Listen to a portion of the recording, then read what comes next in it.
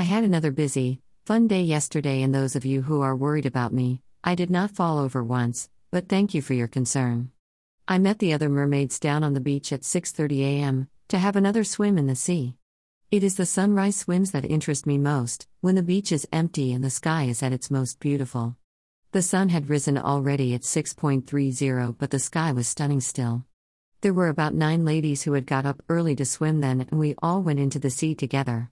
It was much colder than the lunchtime swim I had made the day before, but my new wetsuit did its job. The waves were higher too. I loved the experience, but after 15 minutes, I was the first one to come out of the sea as my hands were numb with the cold. My new gloves are on their way today and should make all the difference. There is a real sense of camaraderie as we all got dressed again and chatted, while I handed round my baking again. I am really enjoying this new group that I have joined, and I am looking forward to the next swim. I was explaining to one mermaid that the short notice of swims, based on the tide and weather conditions, suits me well, as with my life as a carer, I cannot easily predict when I might be free in advance. It suits me well to see that an event is happening today or tomorrow, then I can decide if I will attend.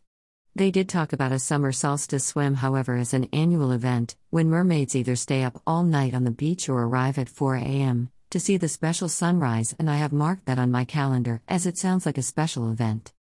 I took the dogs for a quick walk before I went home for a shower. My hands were still tingling, but I felt very alive after my early swim, and my husband was eager to hear all about it. What a brilliant way to begin my fun Thursday.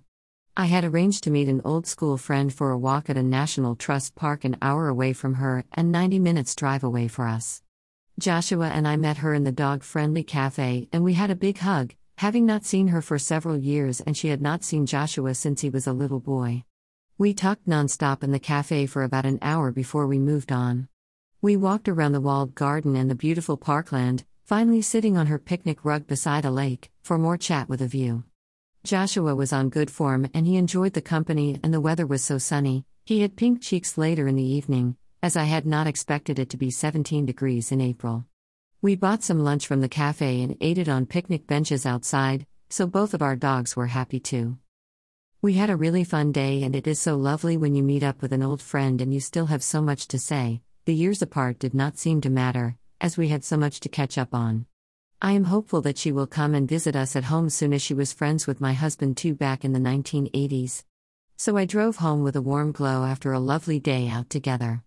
I was pleased that Joshua joined in and was on good form, so I did not need to save my outing for a daycare day. He did not seem to mind all of the chatter and only once asked for car when he had had enough.